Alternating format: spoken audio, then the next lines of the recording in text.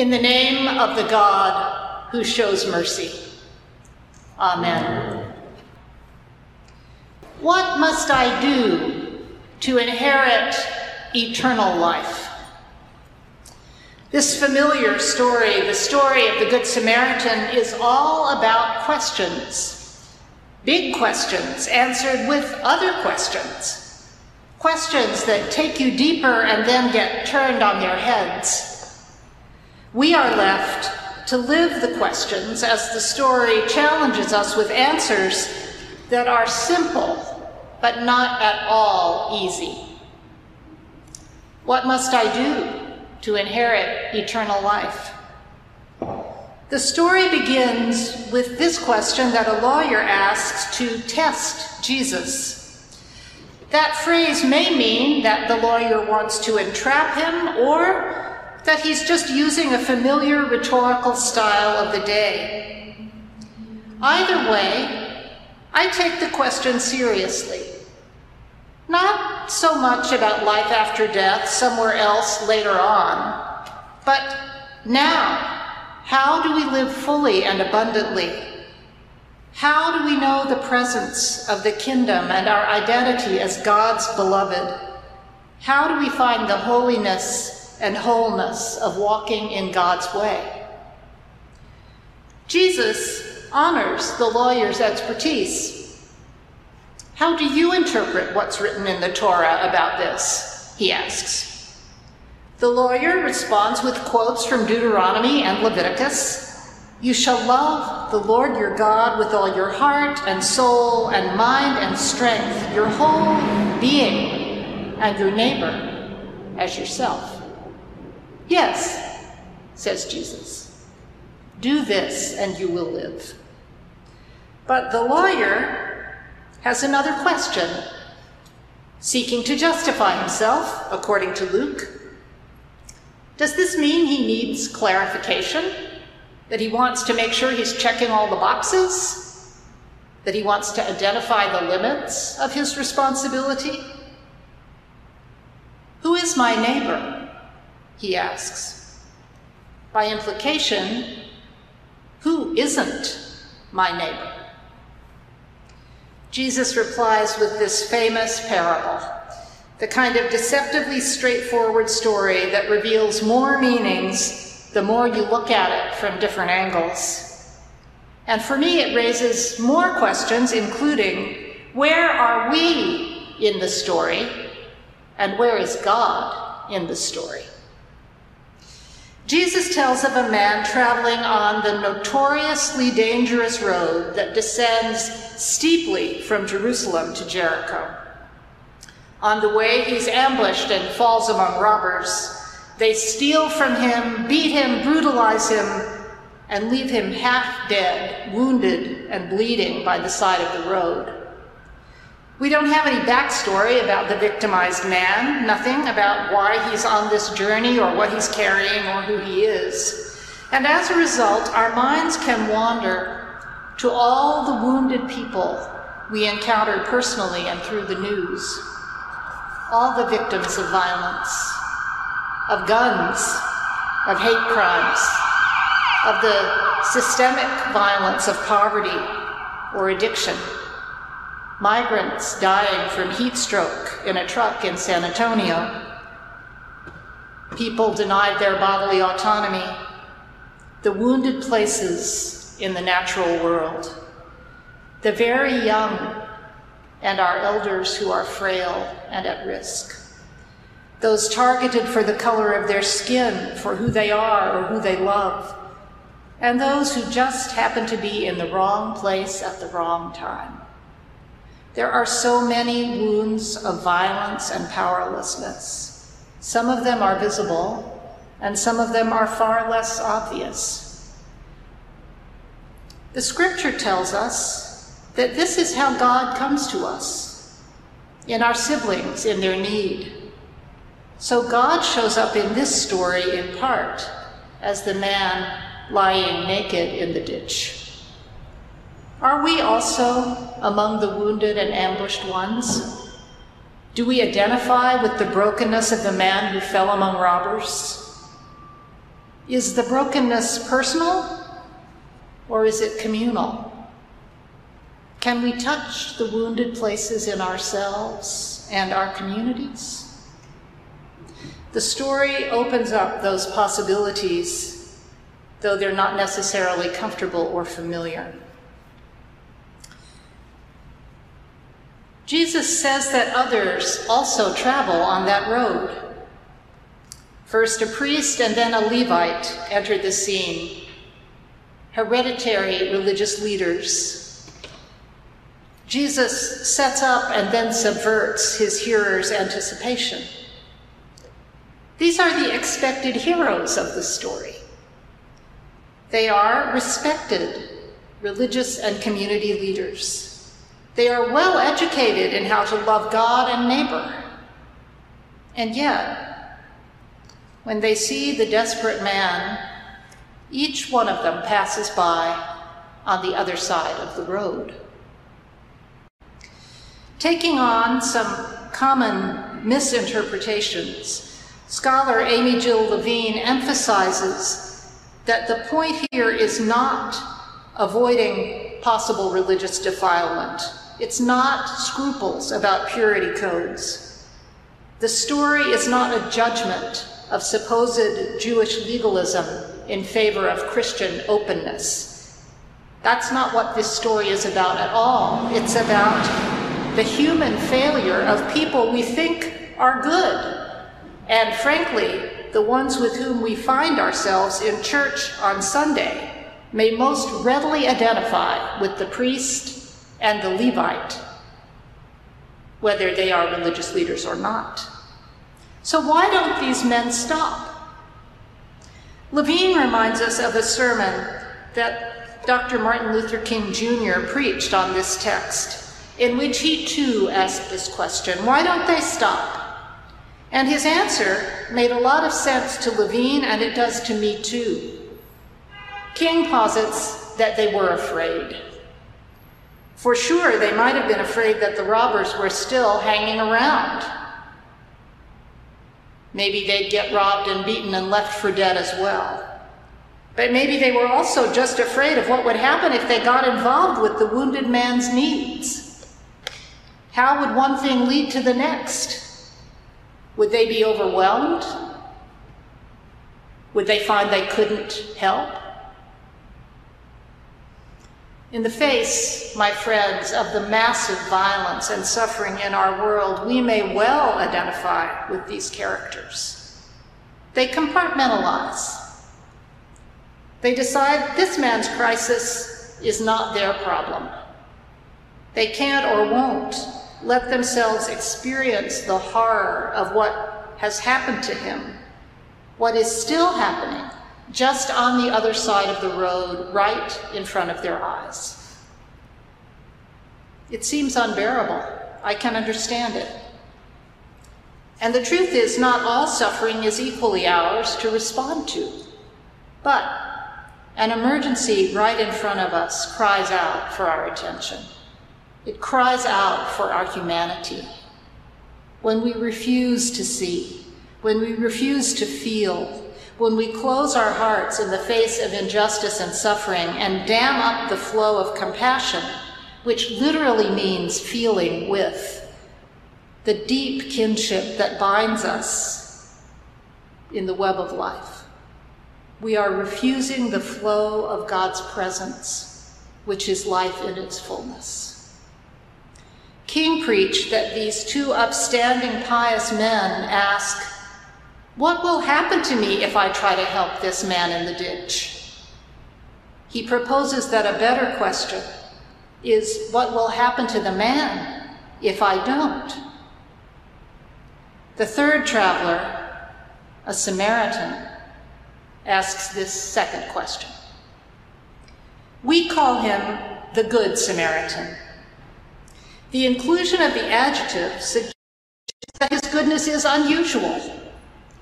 Amy Jill Levine proposes that this in itself is a kind of slur against Samaritans, as if to imply that all the others are not so good. It's the sort of condescending, exceptionalist phrase we might hear in words like, "He's a trustworthy Muslim. She's a good cop. He's such an articulate black candidate. She is as capable as a man." Jesus' Jewish hearers expect nothing good from a Samaritan. With the kind of bitterness found in extended families with centuries of history, Samaritans were regarded as the enemies of Jews, based in part on ancient theological difference and judgment. You may remember that in the chapter before this one, Jesus is rejected by a Samaritan village where he wants to preach because his face is set toward Jerusalem. He has to rebuke James and John, who are ready to call down fire from heaven upon the resistant Samaritan villagers. How intense the dislike, mistrust, and stereotyping is. And so how shocking that Jesus offers a Samaritan as the example of mercy and compassion to emulate. For as the Samaritan traveled by, he came near the wounded man.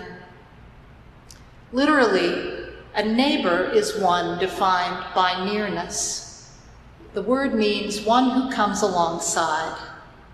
He gets proximate, as Brian Stevenson would say, coming near, seeing the man's wounds, perhaps hearing his groans, smelling blood and dirt. The Samaritan is moved with pity. He responds to the man's suffering in his own body, heart, and imagination. He's stirred to touch, to enter into the mess of the crisis before him. So as he could, he bandaged the man's injuries and provided what healing solace and salve he had. He put him on his own donkey and got him to a safe and hospitable place, tended to him, settled him, and paid the innkeeper fairly for his care. He promised to return to check on him. I wonder what it was like for the wounded man to see the face of his enemy, someone he had learned to fear and judge, tending to his weakness. How did he work with that cognitive dissonance? Or was it simply the case that since this person had come to help him in his hour of greatest need, he just accepted the rescue gratefully? Jesus turns the question, "Who is my neighbor?" on its head. He asks the lawyer, "Which of these three do you think was a neighbor to the man who fell into the hands of robbers?" Replies the lawyer, "The one who showed him mercy." Wonder if he finds it hard to even say the word Samaritan. Part of the genius of the parable is that the enemy is shown to be a true neighbor by his actions, by showing mercy. And what's more, in doing so, he bears the image and does the work of God. This is another place that God shows up in the story, in the Samaritan's acts of compassion. This is the plumb line that the prophet Amos speaks of in our first lesson. It is God's most important commandment, and it expresses God's own being. Be merciful, even as God is merciful. In loving our neighbor as ourselves, we also honor the divine in the other and find the divine even in the enemy. Just a few more questions and I will be done. I wondered a few minutes ago what it might have been like for the wounded man to realize that this enemy was his savior. Who do we think is not our neighbor? Who do we exclude from the circle of our compassion and care? And from whom would we find it hard to receive help, even if it were life-saving? I read an article this past week about a woman who was unable to get an abortion last fall when the Texas law prohibiting the procedure after 6 weeks went into effect. She was leaving an abusive partner. She already had 3 kids, and she was completely clear about what she needed to do for herself and for them. But Texas, the state, wouldn't allow it, and she didn't have the means or the support to go anywhere else. So she found care in a home for women with unwanted pregnancies administered by deeply conservative anti-abortion Christians. And actually, they saved her life. They provided prenatal care, care for her kids, provisions for the baby that she was unwillingly forced to bear. And they supported her through labor and delivery, and they will give her a place to live for another year while she formulates a plan for her next steps. None of this mitigates against the lack of her own bodily autonomy, and it emerges from committed, thoughtful efforts to care holistically for women and children in a way that's not always present among folks who oppose abortion. But what interested me in the story was my resistance as I read the article. I didn't want to acknowledge that the help was sincere or meaningful, given as it was by people with whom I profoundly disagree about a fundamental human right. I didn't even want to honor the goodness and the kindness and the faith of those who had created this work. To be clear, I'm not saying that what's most important is for us to overcome our differences, especially when they are deep and substantial. We have to work at honoring one another, however. What's most important is to stop the bleeding and bind the wounds of those who are suffering and cast aside, to create space for safety and healing, and to change the unjust policies that allow robbers to operate with impunity on the Jericho Road. But there's something about the willingness to get proximate to need and to dig in to make a difference. Something about the challenge of honoring the example of folks with whom I deeply disagree that resounds with Jesus, "Go and do likewise." It's hard but essential to recognize God's mercy in the gifts and ministries of our enemies. And it may help us show mercy ourselves in the contexts that call and challenge us. Mercy for others and also for ourselves. And how, even in times of deep division and struggle, do we grow the capacity for neighborliness? The story says we get nearer. We follow our curiosity and experience our vulnerability. We stay open to the pity that moves our hearts, our hands, and our imaginations. We develop our awareness of our own wounds, as well as the gifts and privileges we have to share. Showing mercy, being a neighbor, is like building a muscle. It's a practice, an action that helps transform us. And one size does not fit all. We discern, we explore, we look and listen. Our neighborly acts of mercy may include prayer, simple daily kindness, direct service, protest, policy development and lobbying, phone calls and writing postcards. We may give money or other support. And even when we act individually, we are part of a many-gifted body, the whole community of creation. And so, thank God, we do not have to do everything, but we can know that we strengthen and lean on each other. We must do something, the thing that is ours to do. I'd like to close by praying again the collect for this Sunday, which serendipitously speaks of some of these questions. Let us pray.